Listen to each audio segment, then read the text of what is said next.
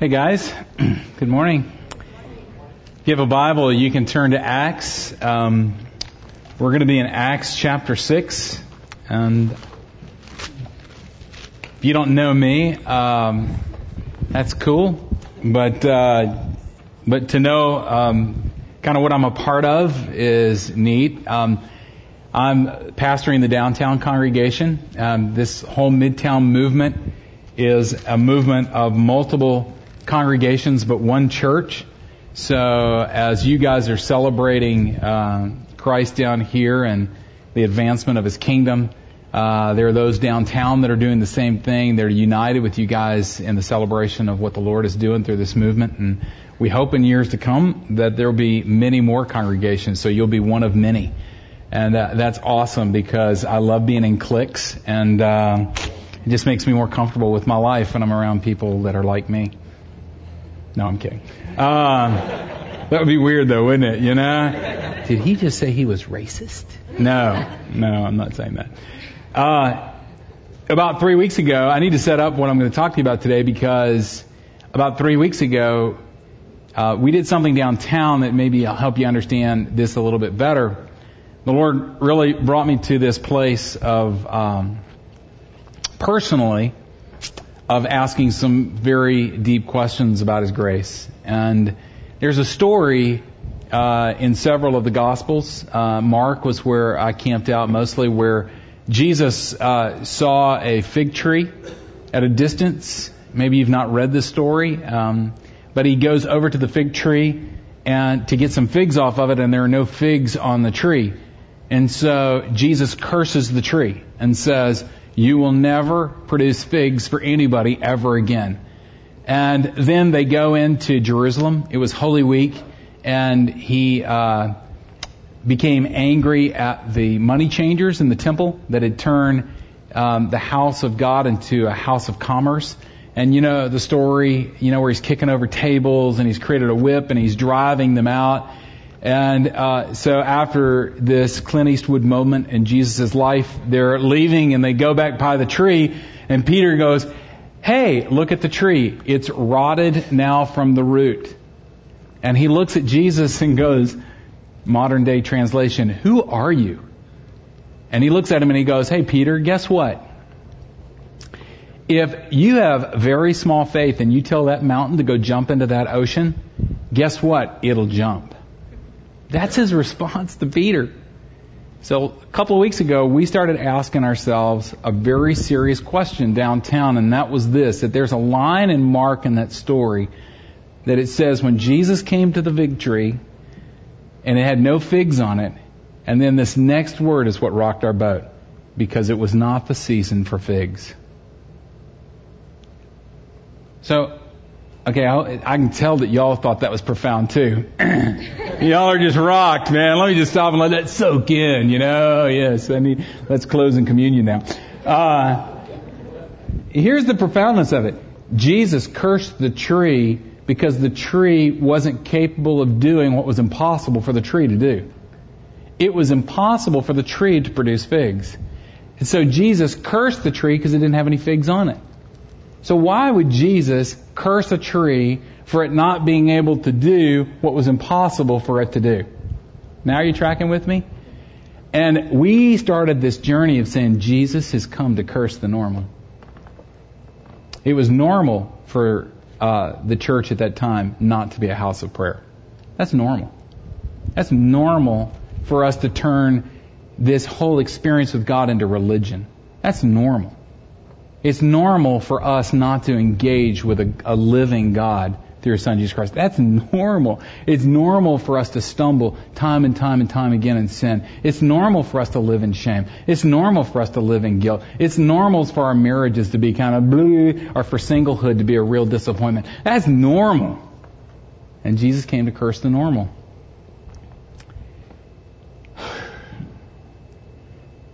That's not necessarily a fun thing to hear at church.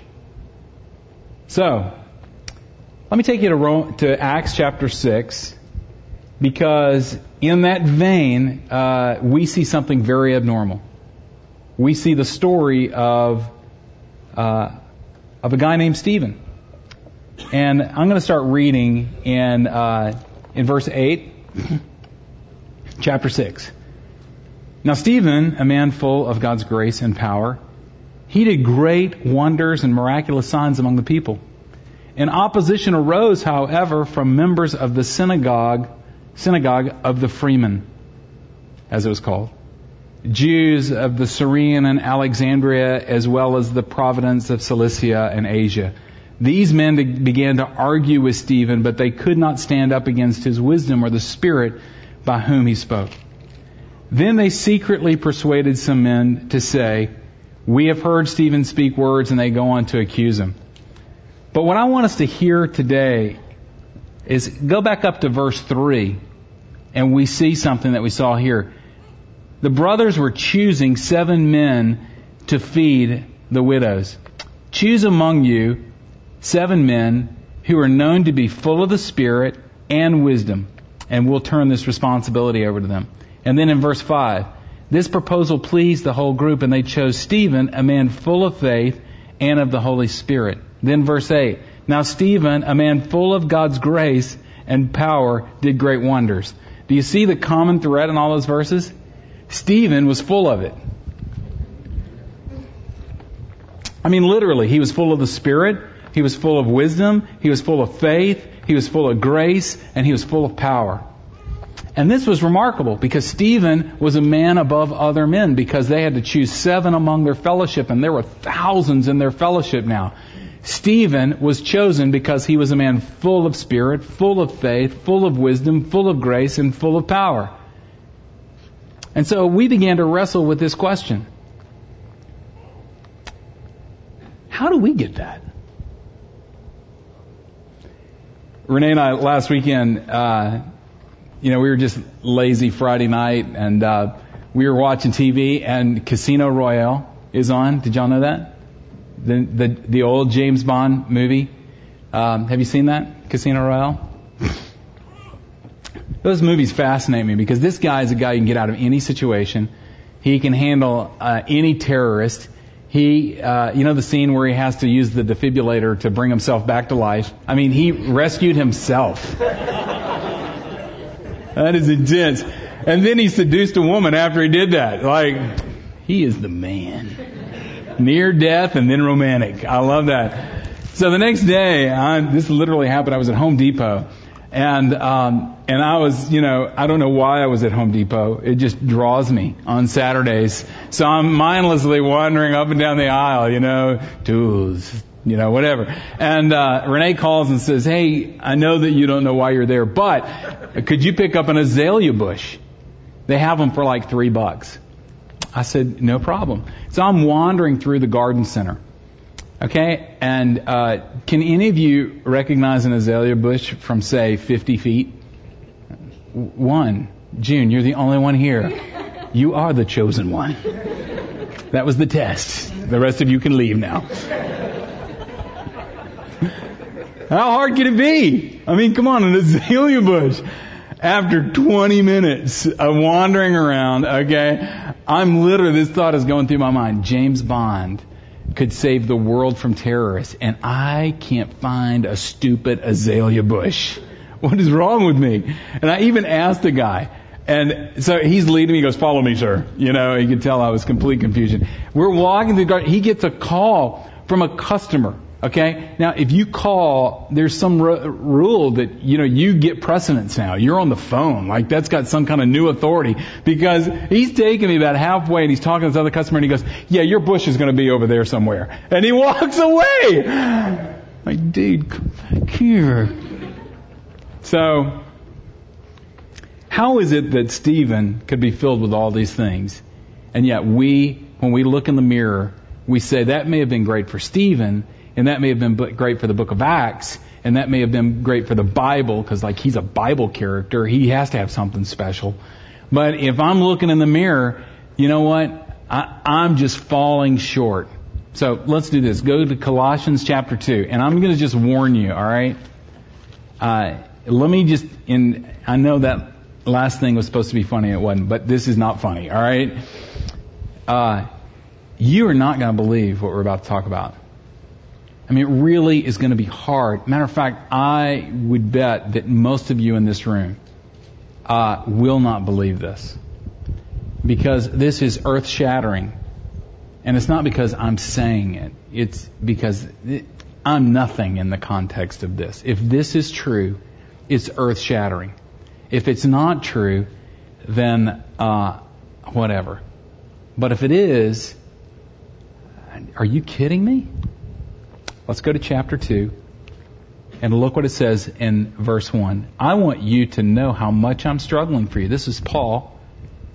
And for those at Laodicea, and for all those who have not met me personally, my purpose, okay, listen, Paul is saying, this is my purpose, is not that they may be encouraged in heart and united in love, so that they may have. And stop. Now listen to this. Paul is saying, this is my purpose in writing to you. This is a Bible character. This is the Bible, all right? That you may have the full, here's that word, riches of complete understanding. In order, okay, he wants them to have a fullness in their understanding. And what is it that fullness of understanding is going to produce in the lives of these people? It's this, that you may know the mystery of God. Well, that's cool. I love mystery. What's the mystery? Namely Christ. So Paul is saying the whole purpose is that you would have supernatural understanding, that you'd be full of that understanding so that you can know the mystery of God, which is Christ. Okay, gets better. Go down to verse 9. For in Christ all the fullness of the deity lives in bodily form. And what I want you to get from that is that Stephen was full. He was full of Spirit. He's full of grace. He's full of wisdom. He's full of, he's full. But what it's saying here is that if there was ever a man that was full, completely, to the top, without exception, every day, every breath, every walk of his life, it was Jesus. Jesus was the epitome of what it means to be full. You agree with that? It's okay if you don't. All right? But I hope you struggle with it. Because here comes the bombshell. Verse 10, and you have been given fullness in Christ.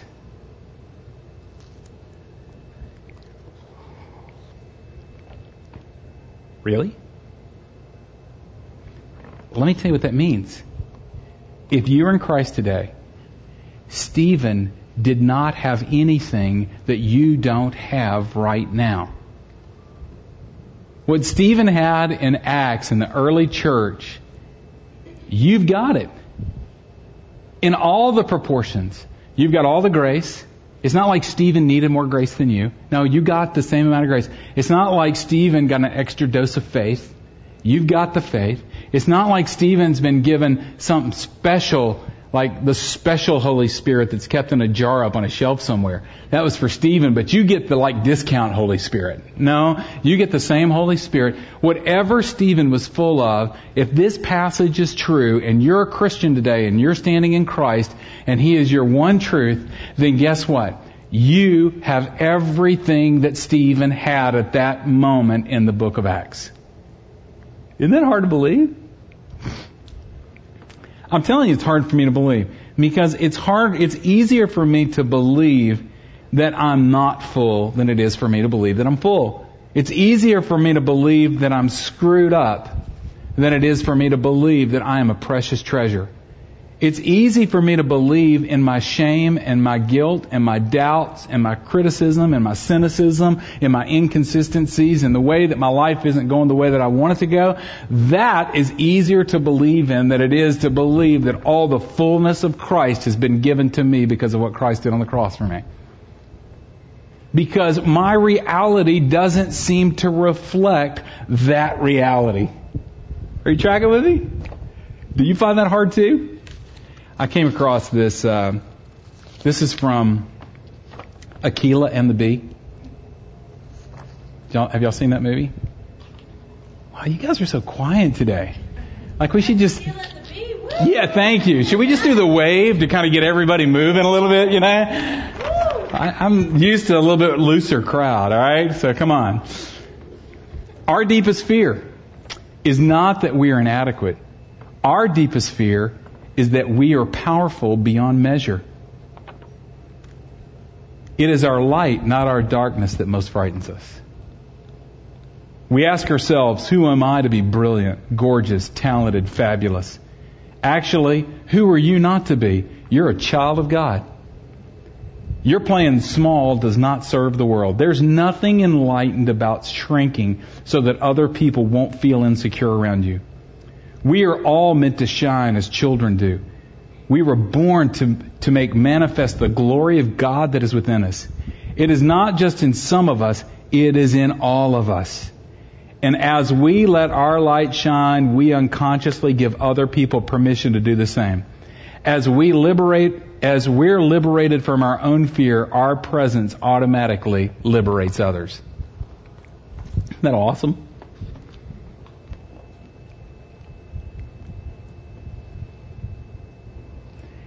You see, what I want us to see, and this is what the Lord is doing, because, you know, if that's true, things can't be normal anymore, right?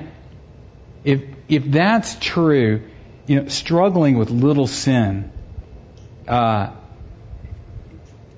not an option not to do that because you're full now. Jesus was showing us this way. If we go to the Gospel of John, listen to what we hear Jesus say about His own life. Jesus said in John chapter 5, verse 30, I can do nothing on my own. That was the Messiah that said that.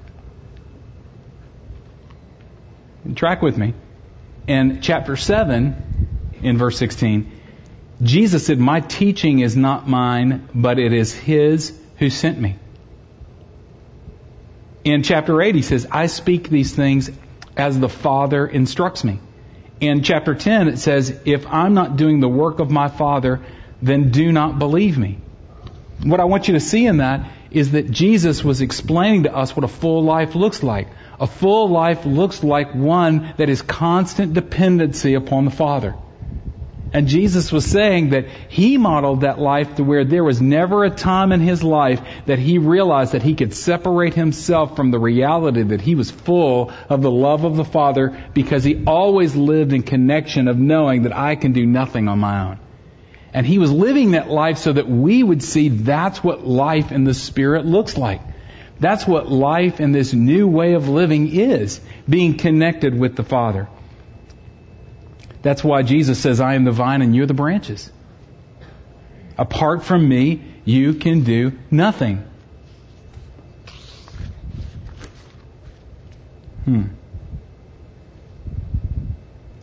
So how do we do that? Like, how do we abide? Like, how do we live out of this fullness like Jesus did with the Father? You know, this word that, it's interesting if you do a study of this word full, it's all over the Bible.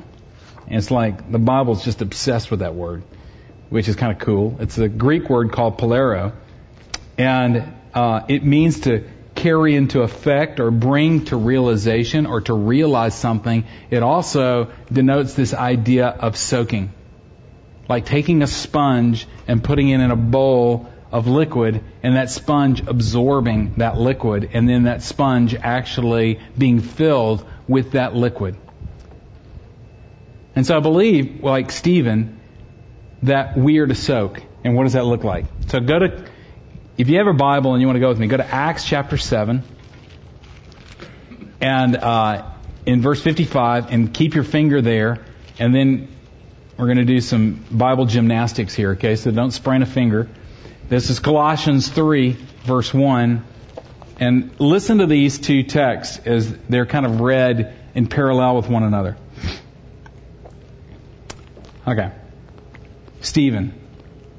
But Stephen, full of the Holy Spirit, after he'd given his long speech in defense, looked up to heaven and saw the glory of God and Jesus standing at the right hand of the Father. Stephen, full of the Holy Spirit, looked up to heaven and saw the glory of God and Jesus standing at the right hand of the Father. Colossians 3. Since you have been raised with Christ, set your hearts on things above, where Christ is seated at the right hand of the Father. Set your mind on things above, not on earthly things. Do you see the pattern here?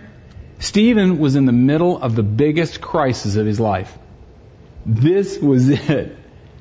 As soon as he gave verbalization to the revelation that God had given him, he knew it's over. They screamed and they covered their ears and they dragged him out outside the temple, and then they stoned him. They killed him. This was it. This was it. But in the middle of his crisis, he soaked in something. And what did he soak in? He soaked in the gospel that it's all about Jesus. He set his eyes on the author and the perfecter of his faith. That he set his heart on things above, and he set his mind on things above. And in Colossians, Paul encourages us as believers that are full, like Stephen was full, to arrange our lives in such a way that we can soak in that reality.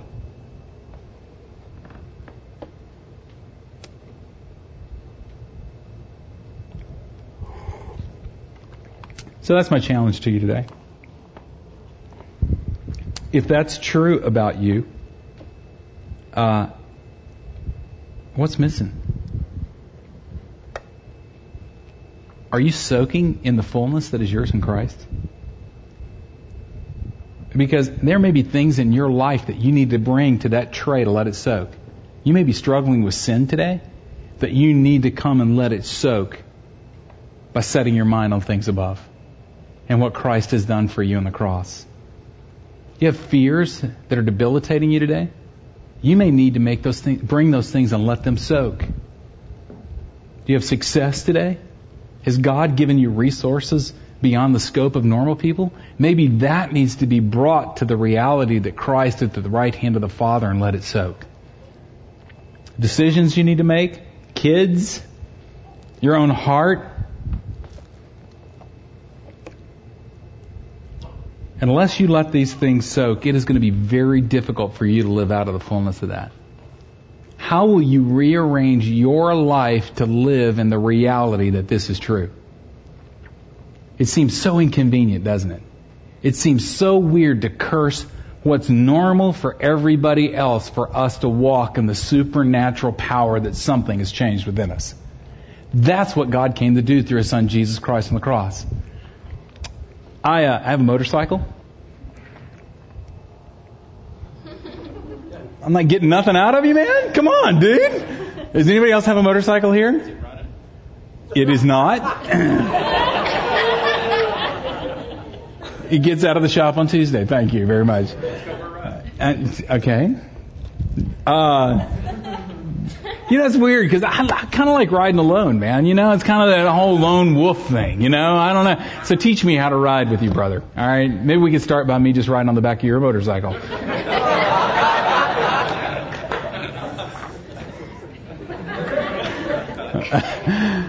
Anyway, I love motorcycles. I've had them all my life, and except for the last season of my life. And so I bought this old vintage motorcycle, and so I have it, and I love just everything about a motorcycle. I've got a son who at the time was 12 years old, and he comes to me and he goes, "Father," and I said, "Yes, my son." And he said, "Would you teach me how to ride a motorcycle?" This is a 900cc. I can't pick it up, okay, when it lays over. Not that I lay it over, all right, because I'm good. All right, anyway. So I said, well, sure. So we go down to this church parking lot down over here on Franklin Avenue, or Franklin Boulevard or Drive or whatever. And so I put him on the front, and I'm like revving the engine. I say, feel the power, man. And he's just loving it. And I'm like, this is the clutch, this is the brake, here are the gears. And I've got my hands on his hands, and we're riding around the parking lot, and I'm revving it, I'm riding wheelies across the yard. No, I'm not. All right. That would be cool though, wouldn't it? That'd be insane. But so we ride like that for about 30 minutes, and then I kind of take my hands off a little bit, and he's learning how to switch the gears, and he's getting all excited like, "Dad, I'm really doing it, right?" And I said, "Yeah, you're doing it. It's all you, with my hands, like his hands here, my hands here. You're doing it, And then after about an hour, we pull up and we're taking a break and we're just looking at it, and he's like, "Oh, Dad, that's an awesome awesome motorcycle, And I said, great, get on it and ride. And he goes, what? I said, man, he's 12, all right? Do it. Really? I'm like, yeah. So he gets on it, starts it, and he rides it around a little bit, and he's doing it, and I said, now go around the church. And so he goes around the church, and I wait, and I wait, and I wait. He doesn't make it back around the church, so I go running around, and there's the bike on its side, and he's trying to pick it up with all his might. And I come running up, and he's going, Dad, I'm so sorry, I messed up. I got in the gravel, and I didn't know what to do, and it came out from under me and fell over. And I said, are you okay? And he goes, I'm okay, but I scratched like your blinker light. I'm so sorry. And he was seriously sorry, because just when he was getting to experience the reality that he could ride a motorcycle, he crashed. So we put the bike up, and we squatted down. I said, let's look at that side blinker light, because we're never going to replace that. Never. It was chipped and scratched up. I said, we're never going to replace it, because that'll always remind us about your first motorcycle wreck and the day you learned how to ride a motorcycle. And so his shame now became a badge of honor for him. And now my son, who is 18, he loves to ride the motorcycle, and he's not afraid of it. Matter of fact, he can do stuff on motorcycles that I can't do. And he will even tell you that with 900 cc's, what will he say about that power? It's not enough. I wish I had a bigger bike. Give me more power. And what I'm saying to you guys this morning, is it true that we've been given the fullness of Stephen?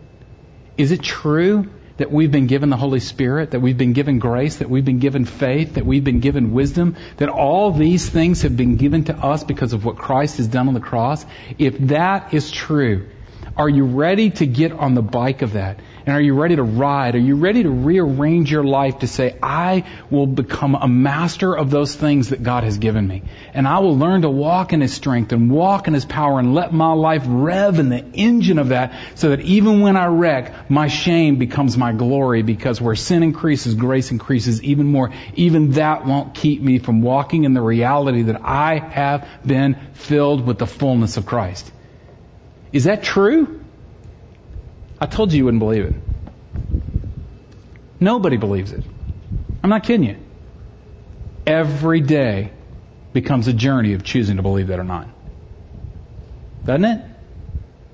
Every day I look in the mirror and I go, what a sad representation of the truth that's been planted within me. God is glorious. That's why I take my eyes off the mirror, and I set my mind and my heart on things above. That's what I think God's calling us as a movement to be about. People that point to Jesus, because He has filled us. And we're about to come to this table.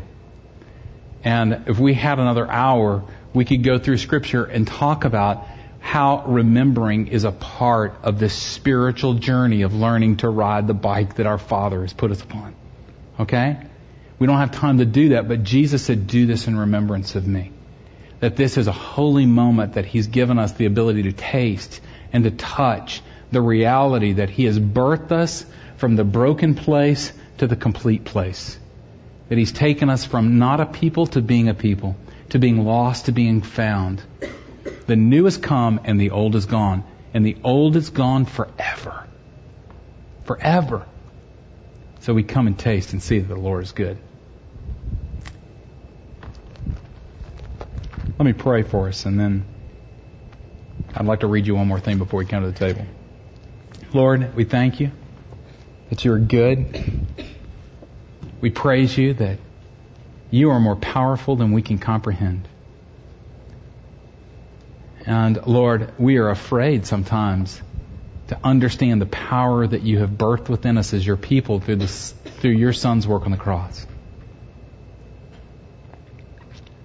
Lord, that kind of extravagant, outrageous love of a Father is foreign to many of us. And it's easier to believe sometimes the work of my own hands than it is to receive the free gifts that you would bestow upon us through your Son's work and your Holy Spirit. Oh, but Lord, give us imaginations to dive into the depths of the riches of your kingdom through this table.